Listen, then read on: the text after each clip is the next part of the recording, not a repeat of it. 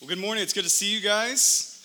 It's good to be back with you guys. My name is Tim. I'm the pastor here. If you missed last week, I wasn't here. I was away preaching at a men's retreat for another church in the valley. If you are newer with us, we are a church that's about 3.5 years old, and we've been served a lot by other churches and other pastors. A lot of the reason we're here today is because of other churches coming alongside us and serving us. So it was a blessing to be able to go to another church.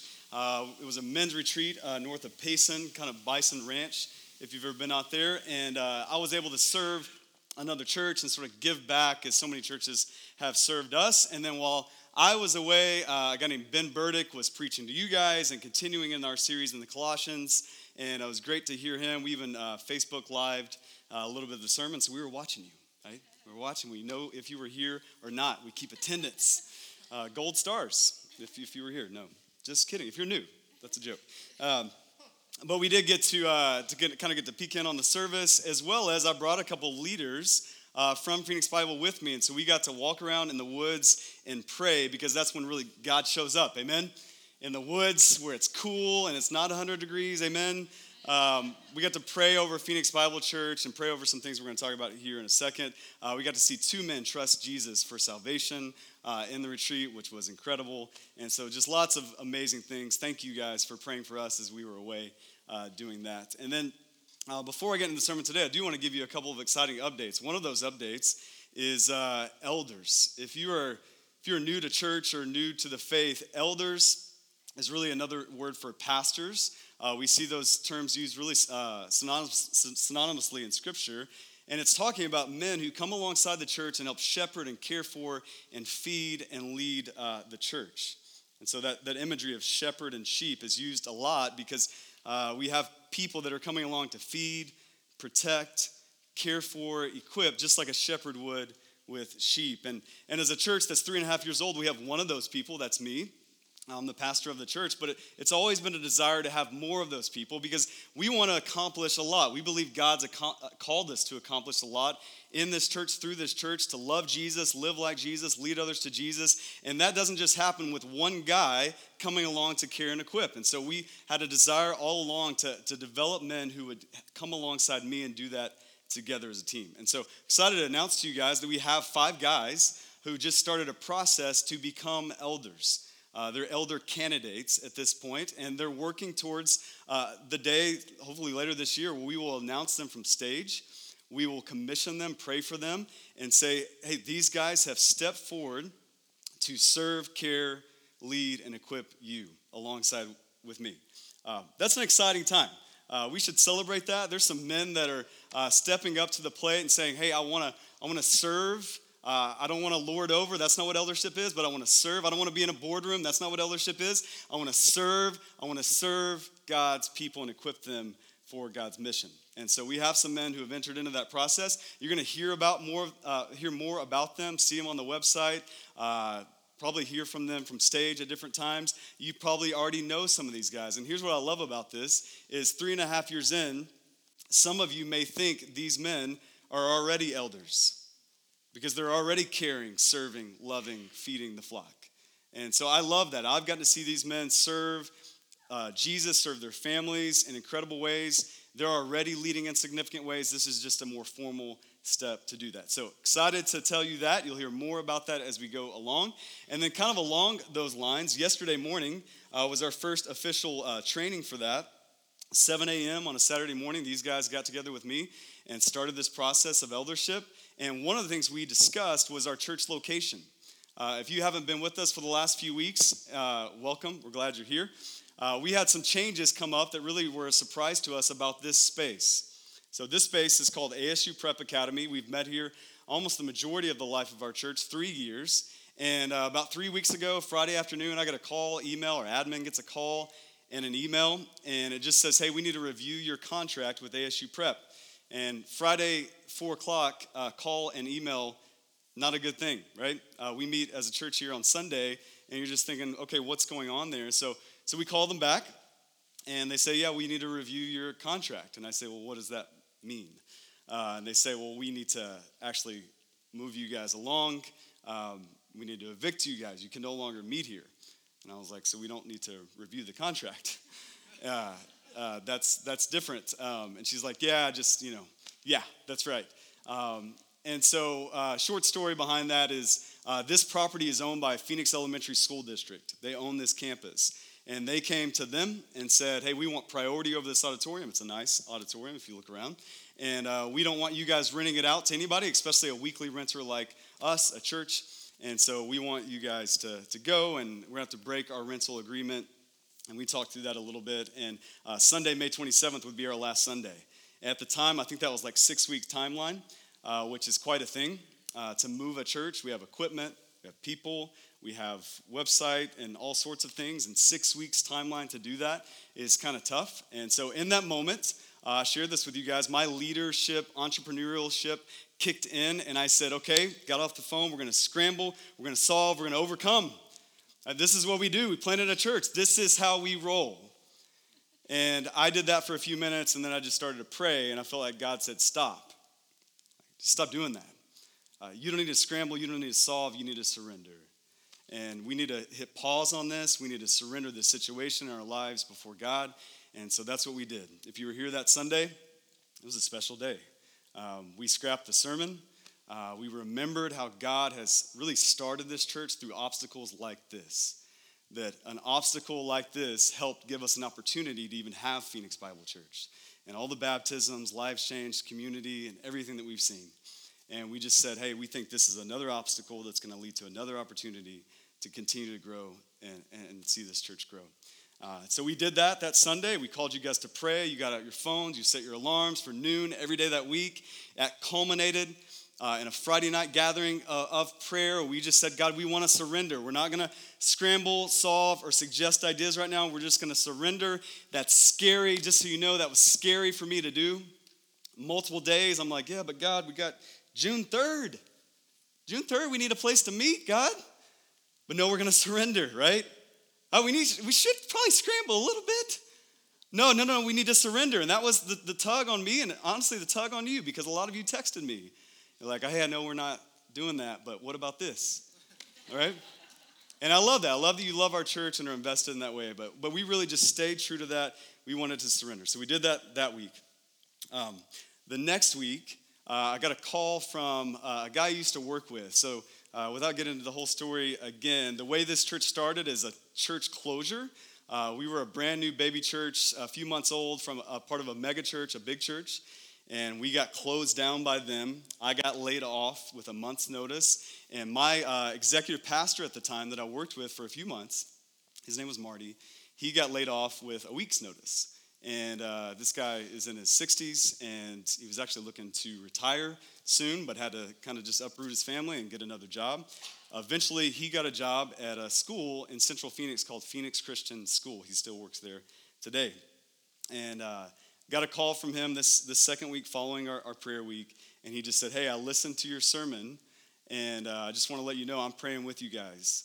And I know God's going to provide something, but I will tell you, you need to come over to Phoenix Christian because there's a church right next to us that we just acquired, a church building that's open on Sundays, Sunday mornings, which if you've ever been around church world or church planting, that does not exist, right? If that existed, we would not be in a school auditorium right now, right?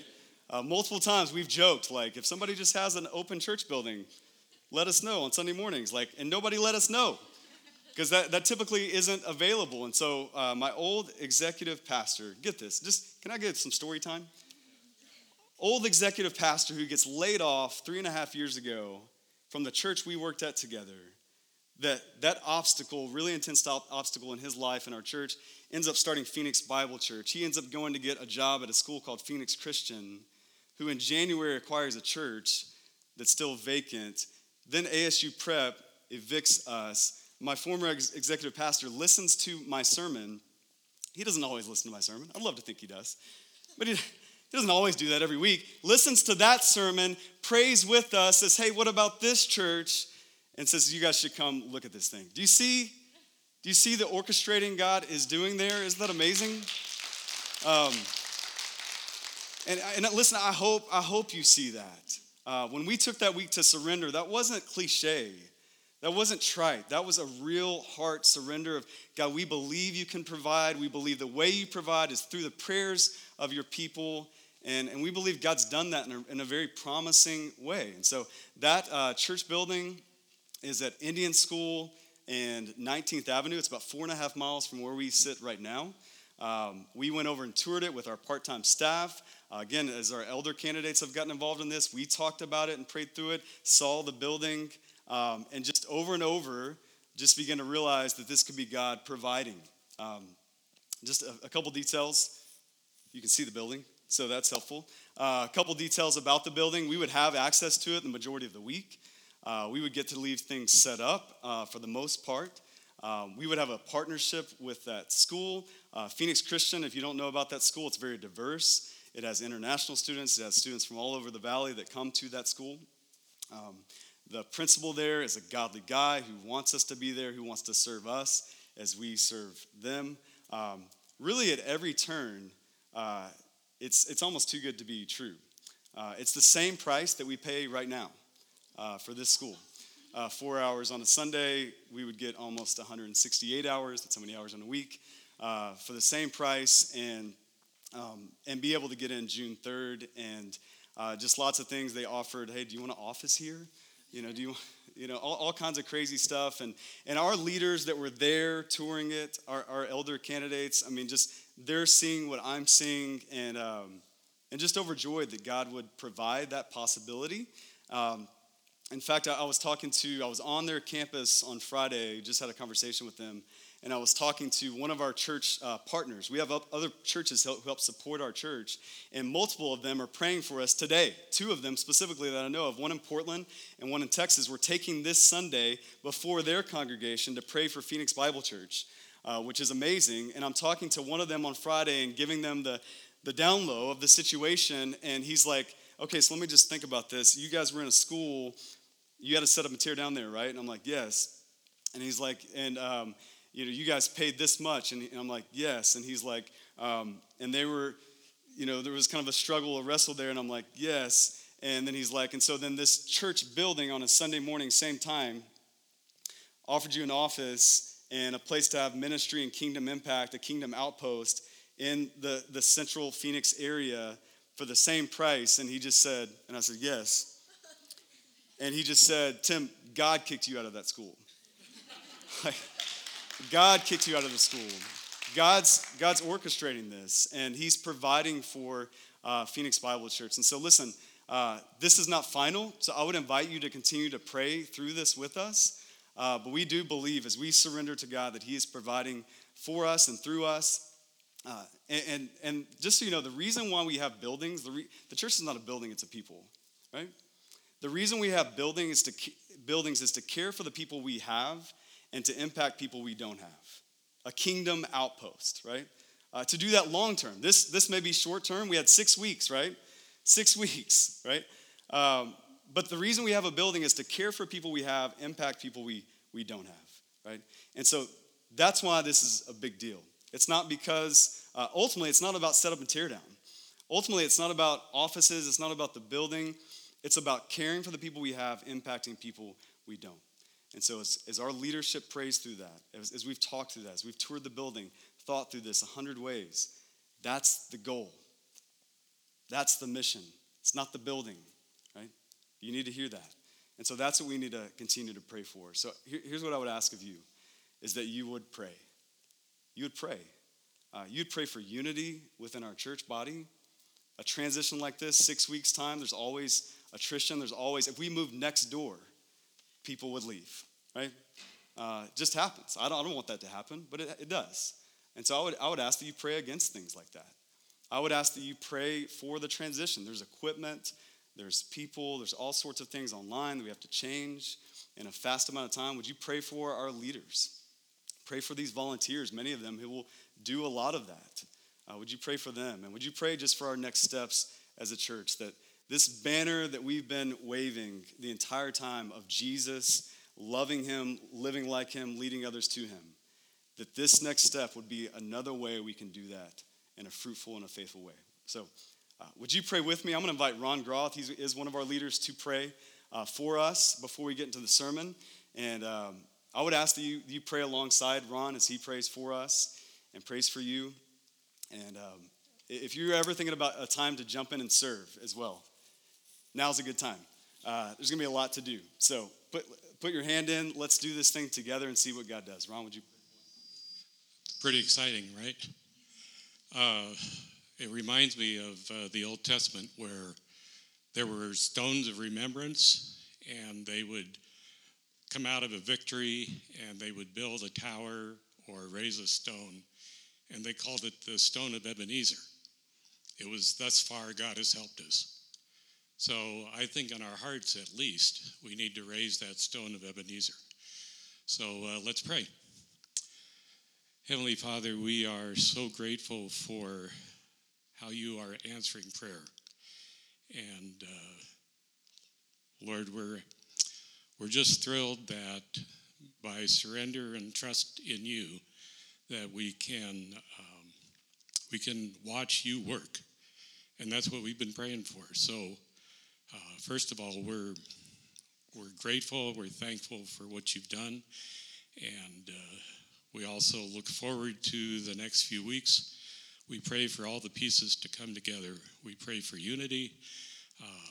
Lord, that we might be as one man coming together and accomplishing what needs to be done. And we pray that you would help us understand all the steps, all the little pieces, put them all together, Lord. Lord, we just thank you, and thank you for your Son, Jesus Christ. We also lift up Tim as he now preaches the message on Colossians. We pray that our hearts would be open, and that you would have something that we would grow by and mature. In Jesus' name, amen.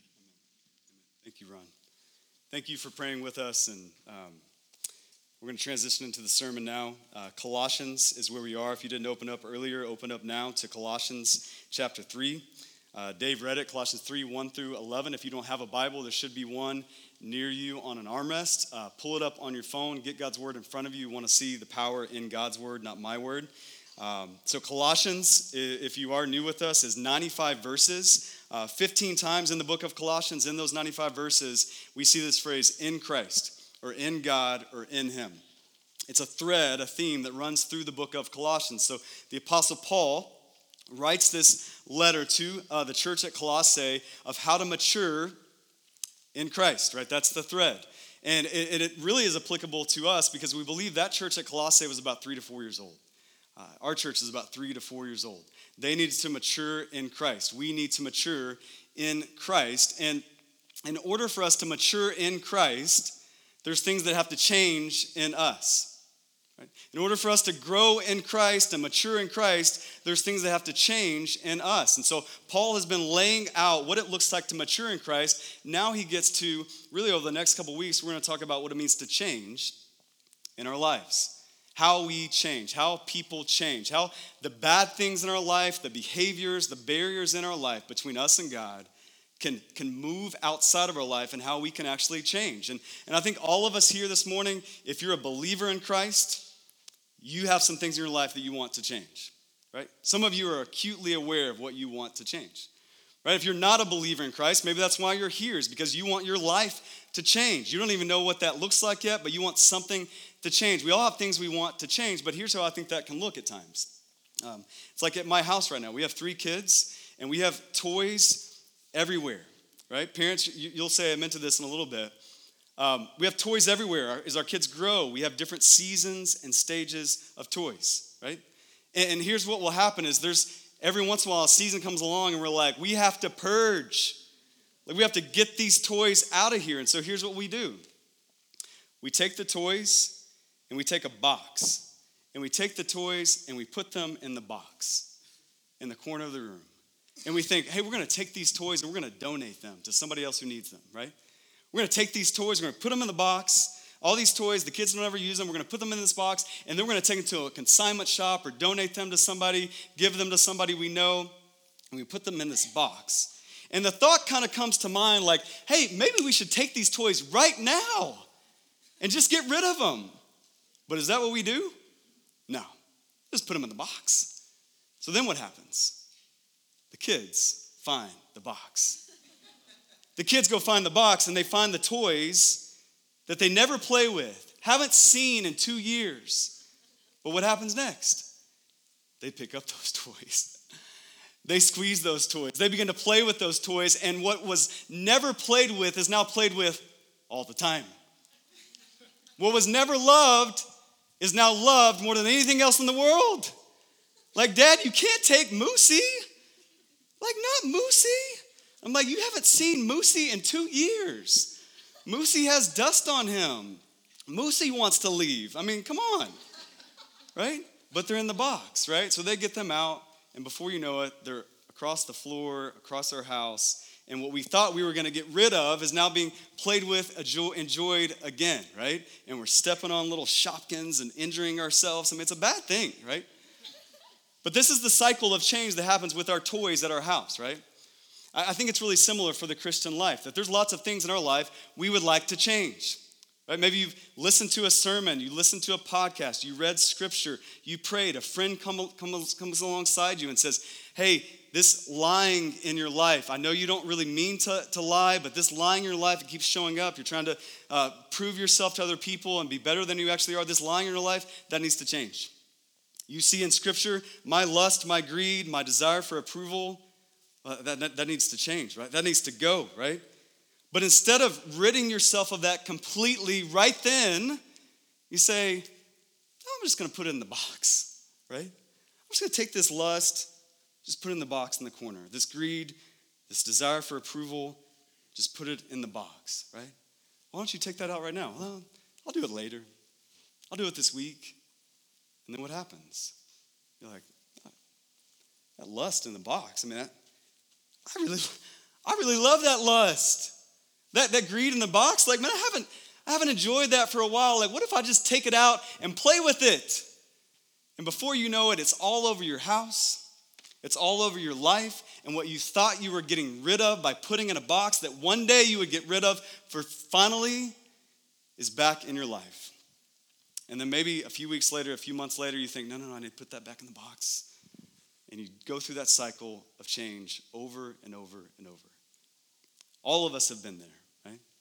All of us have been there at points in our lives where we are hurt from that. We experience pain from that, right? Some of us may be in that pain right now. And so the Bible, the Apostle Paul gives us a better way to change. That we don't have to be in that ongoing cycle over and over. There's a way for us to move things out of our life finally and fully. And he's going to give us that process. So if you need to change, if there's things about your life that need to change, Paul's going to help us. As we look at it, if you take notes, our first point is going to be this, that change begins by bringing to life new pursuits and perspectives. Change begins by bringing to life new pursuits and perspectives. We see that in verses 1 through 4. Verse 1, it says this, if then you have been raised with Christ, seek the things that are above, where Christ is, seated at the right hand of God. Set your mind on things that are above, not on things that are on the earth.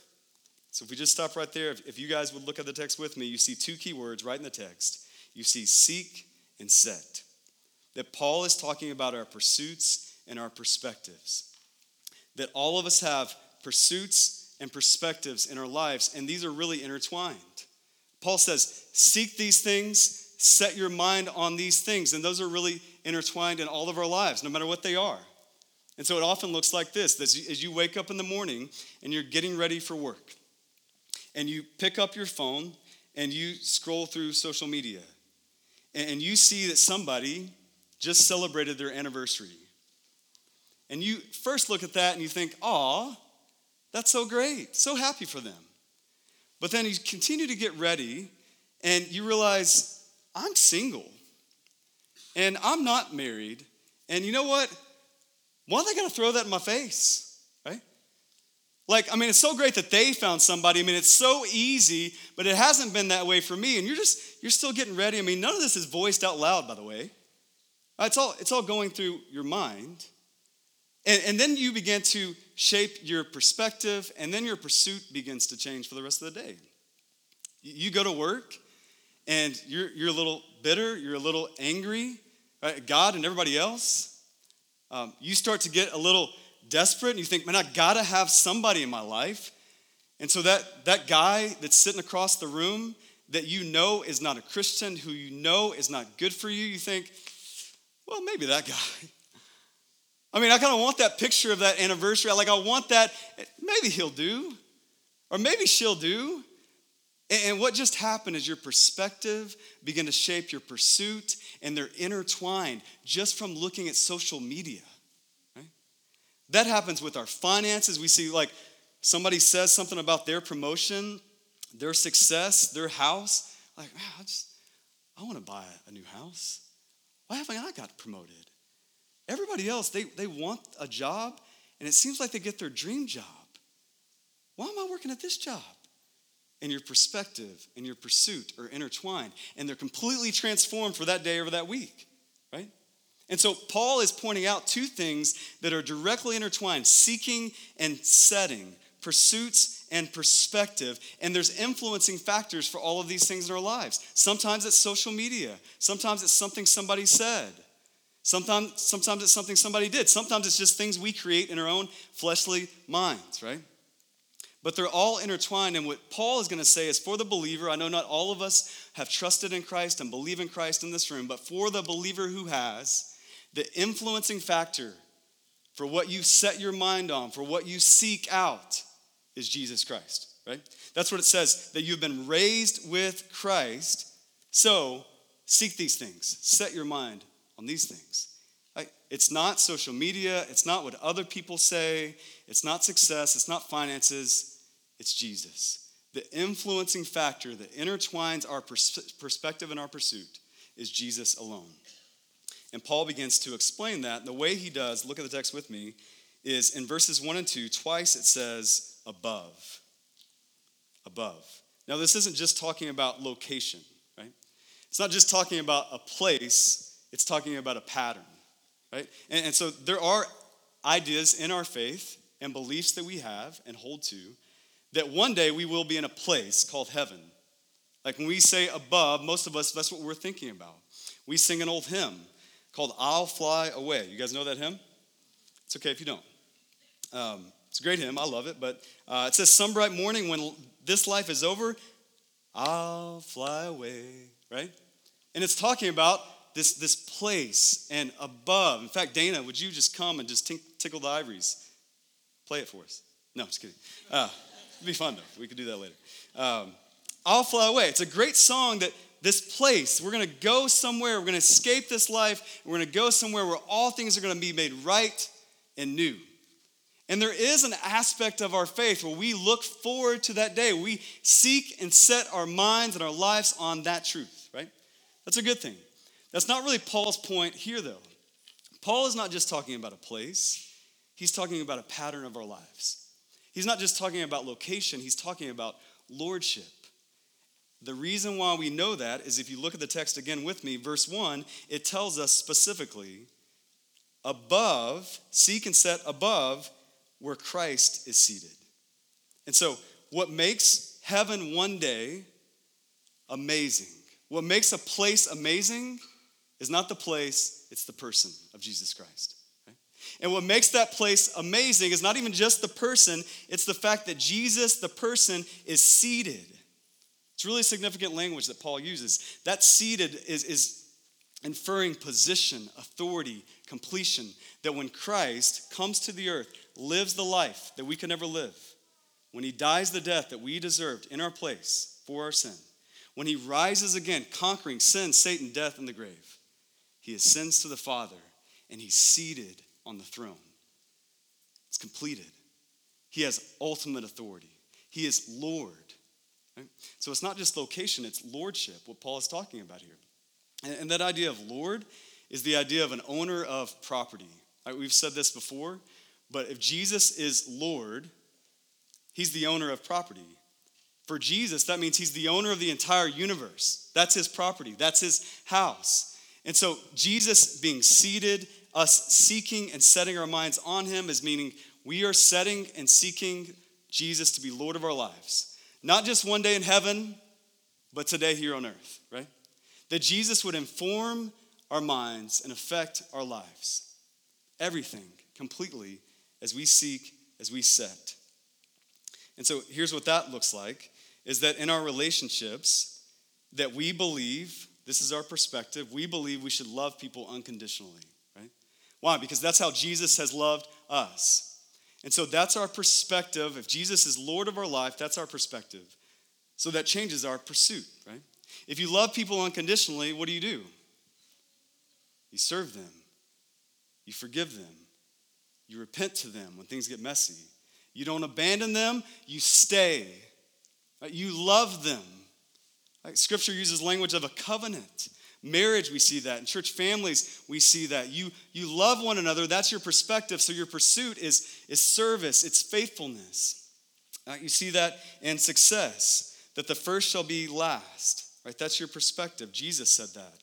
Jesus, the Lord, washed people's feet. So if we believe that, if that's our perspective, that's success, then that creates a humility. Not a promotion, not a platform, but a humility. That's our pursuit.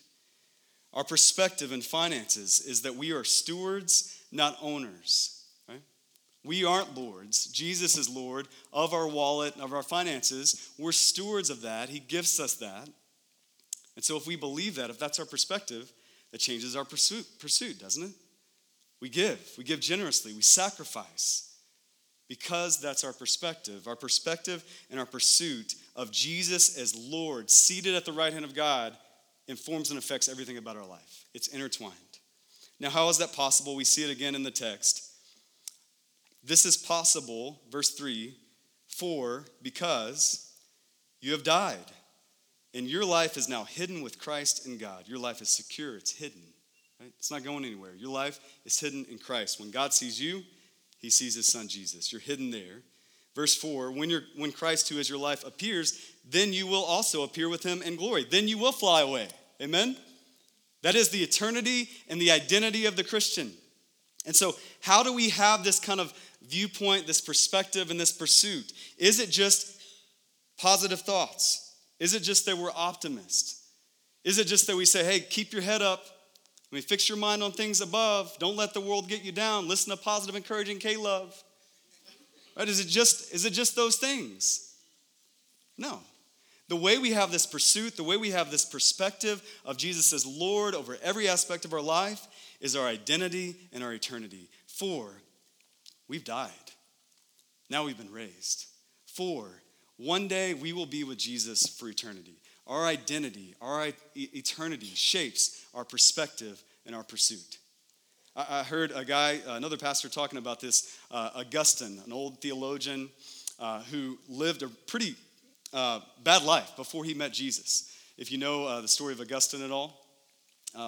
And the story goes a little bit like this, that he was really involved sexually and in a lot of sexual sin. He met Jesus, and God began to slowly uproot that in his life and change his life and use his life to influence a ton of people. But the story goes like he's walking along and he sees one of his old mistresses. And he kind of tries to ignore her, and she comes up to him and she says, hey, don't you remember me? Like, don't you remember all the times we had together? Augustine, new perspective, new pursuit. He says, yeah, I remember you, but I don't remember me. Because I died. That me who did those things with you died with Christ. I'm a new creation, 2 Corinthians says, right? I'm a new person. It's not just some things changed about my life. I am brand new. Right? That's your identity in Christ. That's your eternity in Christ. That's how, it's not positive thinking. That's how you can have a transformed perspective and pursuit. Right? That's how you change. That's how Paul is calling us to change. That's where it starts. Now, if our perspectives and our pursuits are really going to come to life, there's some other things that really need to die. And that's where the passage keeps going. Look at verse 5 with me. That we change by putting to death old behaviors and barriers. We see that starting in verse 5. It says, put to death, therefore, what is earthly in you. And then it begins to give us a list. Don't you just love lists in the Bible? Yeah, we love these, right? Let's lean into it together, right? It says, put to death, therefore, what is earthly in you. Here's the list.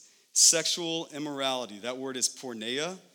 It includes everything that's sexual sin outside of a covenant between a man and a woman, right? And so anything you can think of, pornography, adultery, lustful thoughts, anything you can think of is all wrapped up into this one word, porneia, sexual immorality. Then it continues the list, impurity. Seems like the same thing, but it's a little bit different. This is a wider perversion that you can have impure thoughts about other people, but you can have impure thoughts about anything, right? And so impurity, passion, that's uncontrollable lusts. That would be like if you love sports, but it has become an idol in your life. It's uncontrollable. It takes a hold of you. If you love your job, you have a passion for your job, but it's a little bit more than that. It takes control of you. It's uncontrollable. You can't be in control of that. It's taken over you. Evil desires. You want wicked things to happen. Right? To other people, sometimes to yourself, the way you think about yourself, the way you think about other people. Evil desires. Covetousness. When you covet, when you're greedy after things that you don't have, like that house, that finances, that person, that spouse, and you say, hey, I want that. That's covetousness, that's greed, which is idolatry. Verse 6, keep tracking with me. It says, on account of these, the wrath of God is coming. Right? That God is holy. We just described us, right? That there's other passages in this book that have described God, right? That he's righteous, that he's holy. The way we said it a few weeks ago is that the magnitude of the offense is directly related to the magnitude of the office. Right, so you read this list and you think, well, the wrath of God is coming. Some of us don't like that language. We're uncomfortable with that language. You see, the magnitude of the offense is related to the magnitude of the office. God is holy. God is just. God is all-knowing. God is all-powerful. When we sin against a holy God like that, the magnitude of the offense relates to the magnitude of the office. There has to be punishment. For God to be just, he has to punish the sin that we see in this passage. That's where we get God's wrath. We also have God's love, which is amazing, but we can't ignore God's wrath. Right? We can't have God's love without his justice. And you wouldn't want that, right? You wouldn't want for God to let other people who exhibit these traits, who hurt people, you wouldn't want them to be let go. You wouldn't want them to go unpunished. We cry out for justice. That's what God is giving us when he gives us his wrath, right? Now, by God's grace, he makes a new way. He raises us to life in Christ. We don't have to experience his wrath, but it is there if we will not repent and trust in Jesus.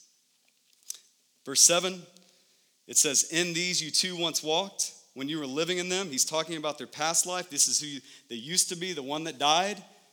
You used to do these things. Verse 8, but now you must put them all away. Anger, wrath, malice, slander, obscene talk from your mouth. Do not lie. So lying, seeing that you have put off the old self with its practices. Verse 10, you put on a new self, which is being renewed in the knowledge after the image of its creator. Here there is no Greek, Jew, circumcised, uncircumcised, barbarian, Scythian, slave, free, but Christ is all and in all. Okay? So in that list, we get some behavior and some barriers that Paul says we need to put to death. Now, there's two ways to read this list. One way is this. You can read this list of who you should become. Right? So you can see this list and think, these are things I need to do to become raised to new life in Christ, to become that. Right?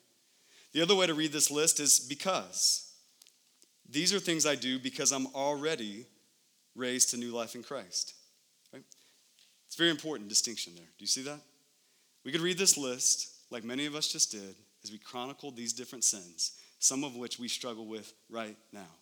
We could read that list and feel guilty and horrible in all the ways that we are lacking because we're thinking, these are the things I need to not do so that I become raised to new life in Christ.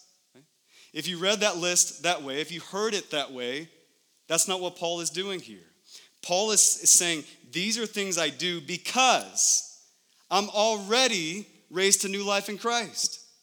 Do you see the difference? Right? That's why he says, since you have also been raised with Christ. Like, since this is a reality in your life already, so do these things. Right? And so the guilt that you feel, the shame that you feel, that's not what Paul is going after. He's saying, I want you to be who you already are in Christ. Right? Colossians 1:22, we see that we are perfect, blameless in his sight. The passage right before this that Ben preached on last week, it talked about all these other things that you're going to feel led to do to become a new person in Christ. And it said, don't do those things. Don't get wrapped up in those things. It only happens through Jesus. This next passage, Paul doesn't change his mind on that. Or he doesn't say, don't go to religion. It's all about a relationship. But now, it's really about religion. Right? Paul doesn't do that. Paul's saying, this is who you are, so this is how you live. Now, there are some things in this passage, in this book as a whole, that we have to contextualize. Last week was one of those Sundays, if you were here. It talked about new moon festivals. It talked about Sabbath. The week before that, we talked about circumcision. Not something we talk about a lot, unless we're in the hospital with the son, right? So there's some things in the Bible, some things in the book of Colossians that we have to contextualize and say, well, it was like that then, here's what it is now, right? This list, not one of those things, right? Sexual immorality, greed, wrath, malice, anger, these are things that humanity has struggled with since the beginning of time. I don't need to contextualize it. These are the same things. Now, you would think that by now we would realize the freedom we thought we had sexually, the freedom we thought we had in our greed.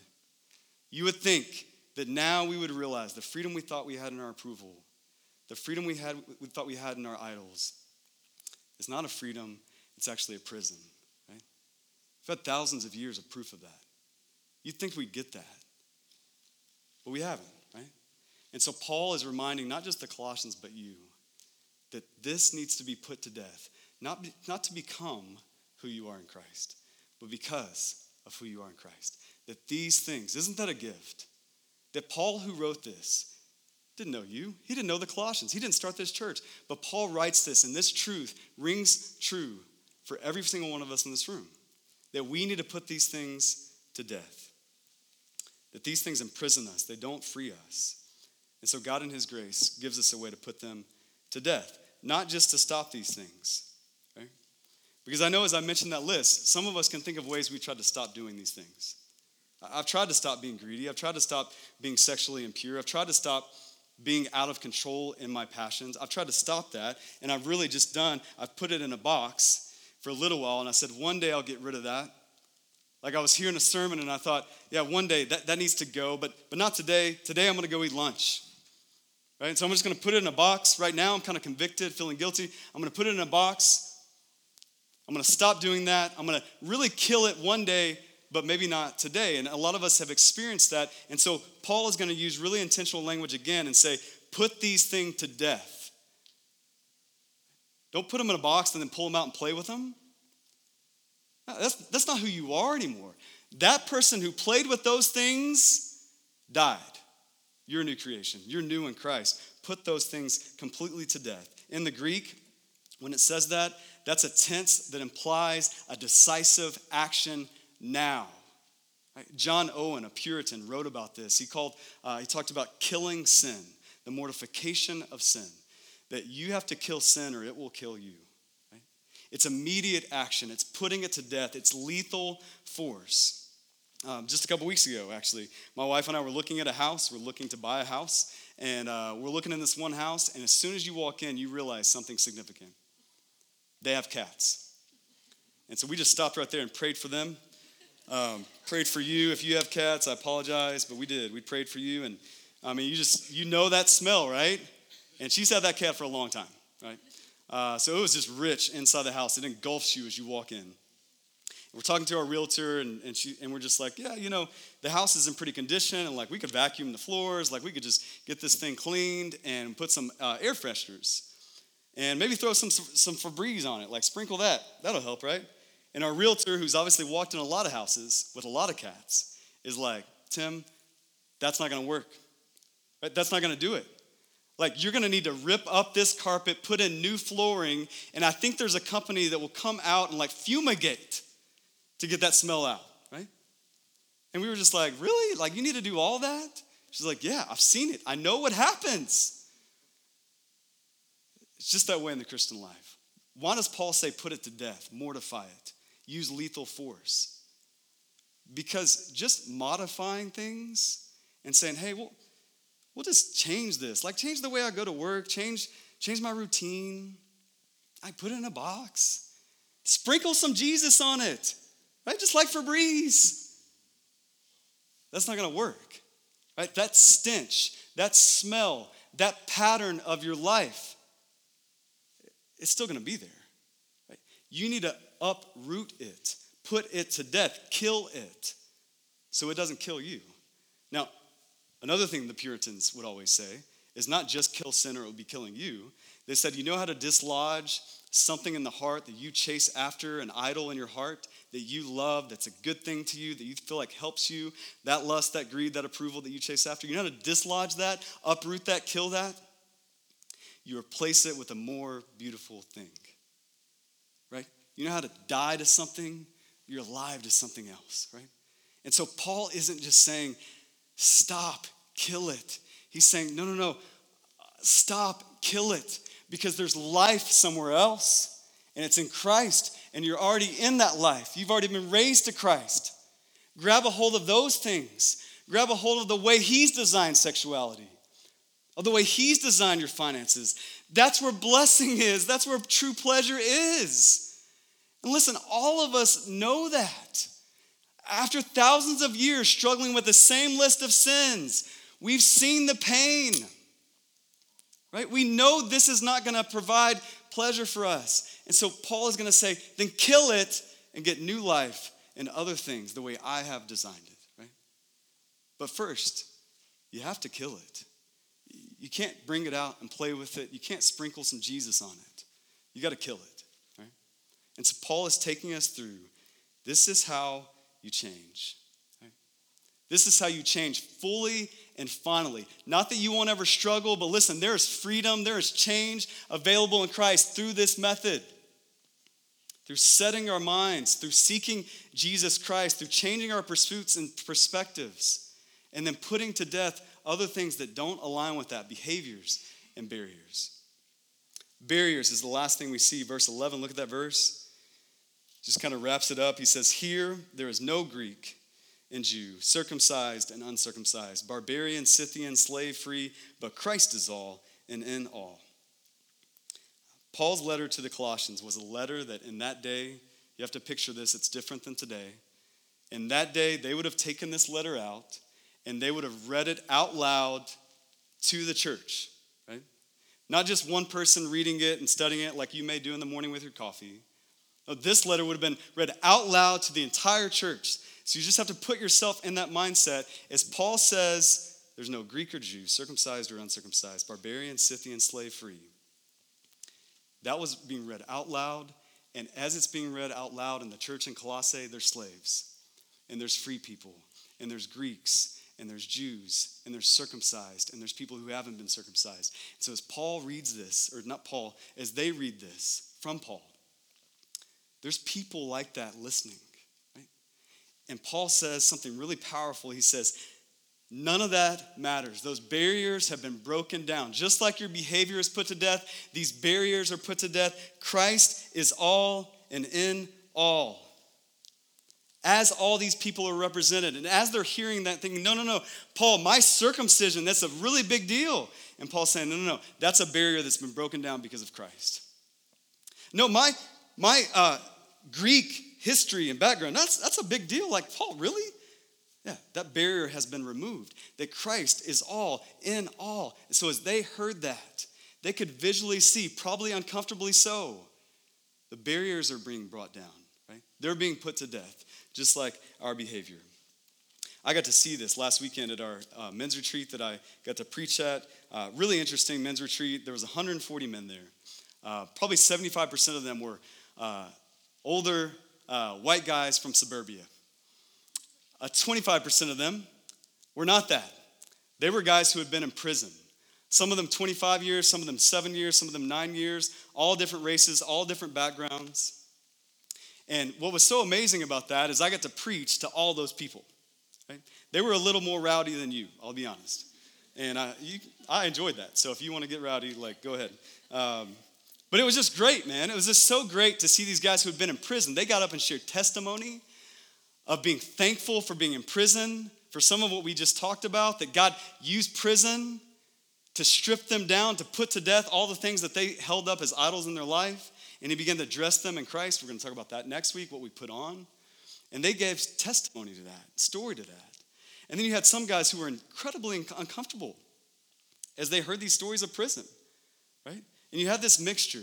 And you had black, you had white, you had Asian, you had Hispanic. You had all these different ethnicities. You had all these different backgrounds. You had people who were slaves in prison who are now free, right? You had all these different people represented in this room. And the most beautiful part of that is when we would sing. Because when we would sing, man, you didn't know who was who and what was what. Because everybody was yelling out Jesus. Everybody had their hands raised. I mean, these men at this retreat probably never sing normally in life are just belting it out. Jesus, and literally sometimes during the sermon, they would just yell out, Jesus, right? It was amazing. And nobody knew who was slave, free, background, personality, ethnicity. We were brothers in Christ, celebrating. I'd walk around, see people praying with one another, huddled up, men in tears, together, right? And you got to see that, a vivid picture of what Paul is describing, that the barriers that once divided us have been shattered in Christ, right? Put to death. Just like our behaviors, our barriers have been put to death. Right? I know that's kind of a different sermon, right? That's a whole nother series, but you just need to know, you need to see that in this room as we think about Central Phoenix. There's a lot of different types of people, lots of races, lots of backgrounds. And what brings us together is Christ, and he kills barriers. He unites us under the banner of Christ, who is all in all. And so listen, today as we close, here's two questions I want you to ask. As we think about these barriers and behaviors that need to change, first, we have to start with our perspective. And so what about your perspective needs to be brought to life in Jesus? That you are forgiven in Christ. You have been raised to new life in Christ. You are set free in Christ. Is that the perspective that you live with, that you start your day with? What needs to change about your perspective so that your pursuit will change? Second thing, what behavior or barrier needs to be put to death? Not played with, not just put in a box, not just modified. What do you need? If you're honest, you all know this. You know what that is. You're thinking about it right now. That's what needs to be put to death. That sexual immorality, that passion, that idol, the way I misuse my finances, the way I get angry, my selfishness, it needs to be put to death, right? What is that for you?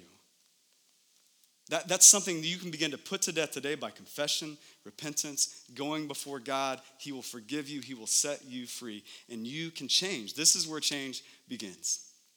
Right? We have to put some things to death. Old behaviors, barriers need to be put to death today in this room. Next week, we're going to talk about what we need to put on. But first, we got to put these things to death. So let's do that as we pray. Father in heaven, thank you for this morning. I thank you for these men and women. I thank you that you give us the power to put things to death. Old behaviors, old barriers. That you give us the power in the life, death, and resurrection of Jesus through his Holy Spirit. God, you have indwelled each man and woman in this room, if they have trusted in you, indwelled them with your Spirit that's powerful. You've given them your life that's powerful so that chains can be broken, so that things can die, that we don't have to go through this cycle this Sunday and this week and next Sunday and next year and 10 years from now, that you have provided a way for us to experience victory and new life in you because we've already been raised to new life in you. So God, I pray that we would take these moments to kill what needs to be killed, to go to somebody else, to partner up, to lock arms with other people, to say, hey, I don't want this anymore. I don't want to keep going back to this. Will you help me kill that? Will you help me put that to death? Will you hold me accountable to that? God, I pray that would happen. This is a hard truth for us to hear, but God, I pray that we would not miss this moment. We would sit in it and respond how you would call us to respond. In the power and in the name of Jesus.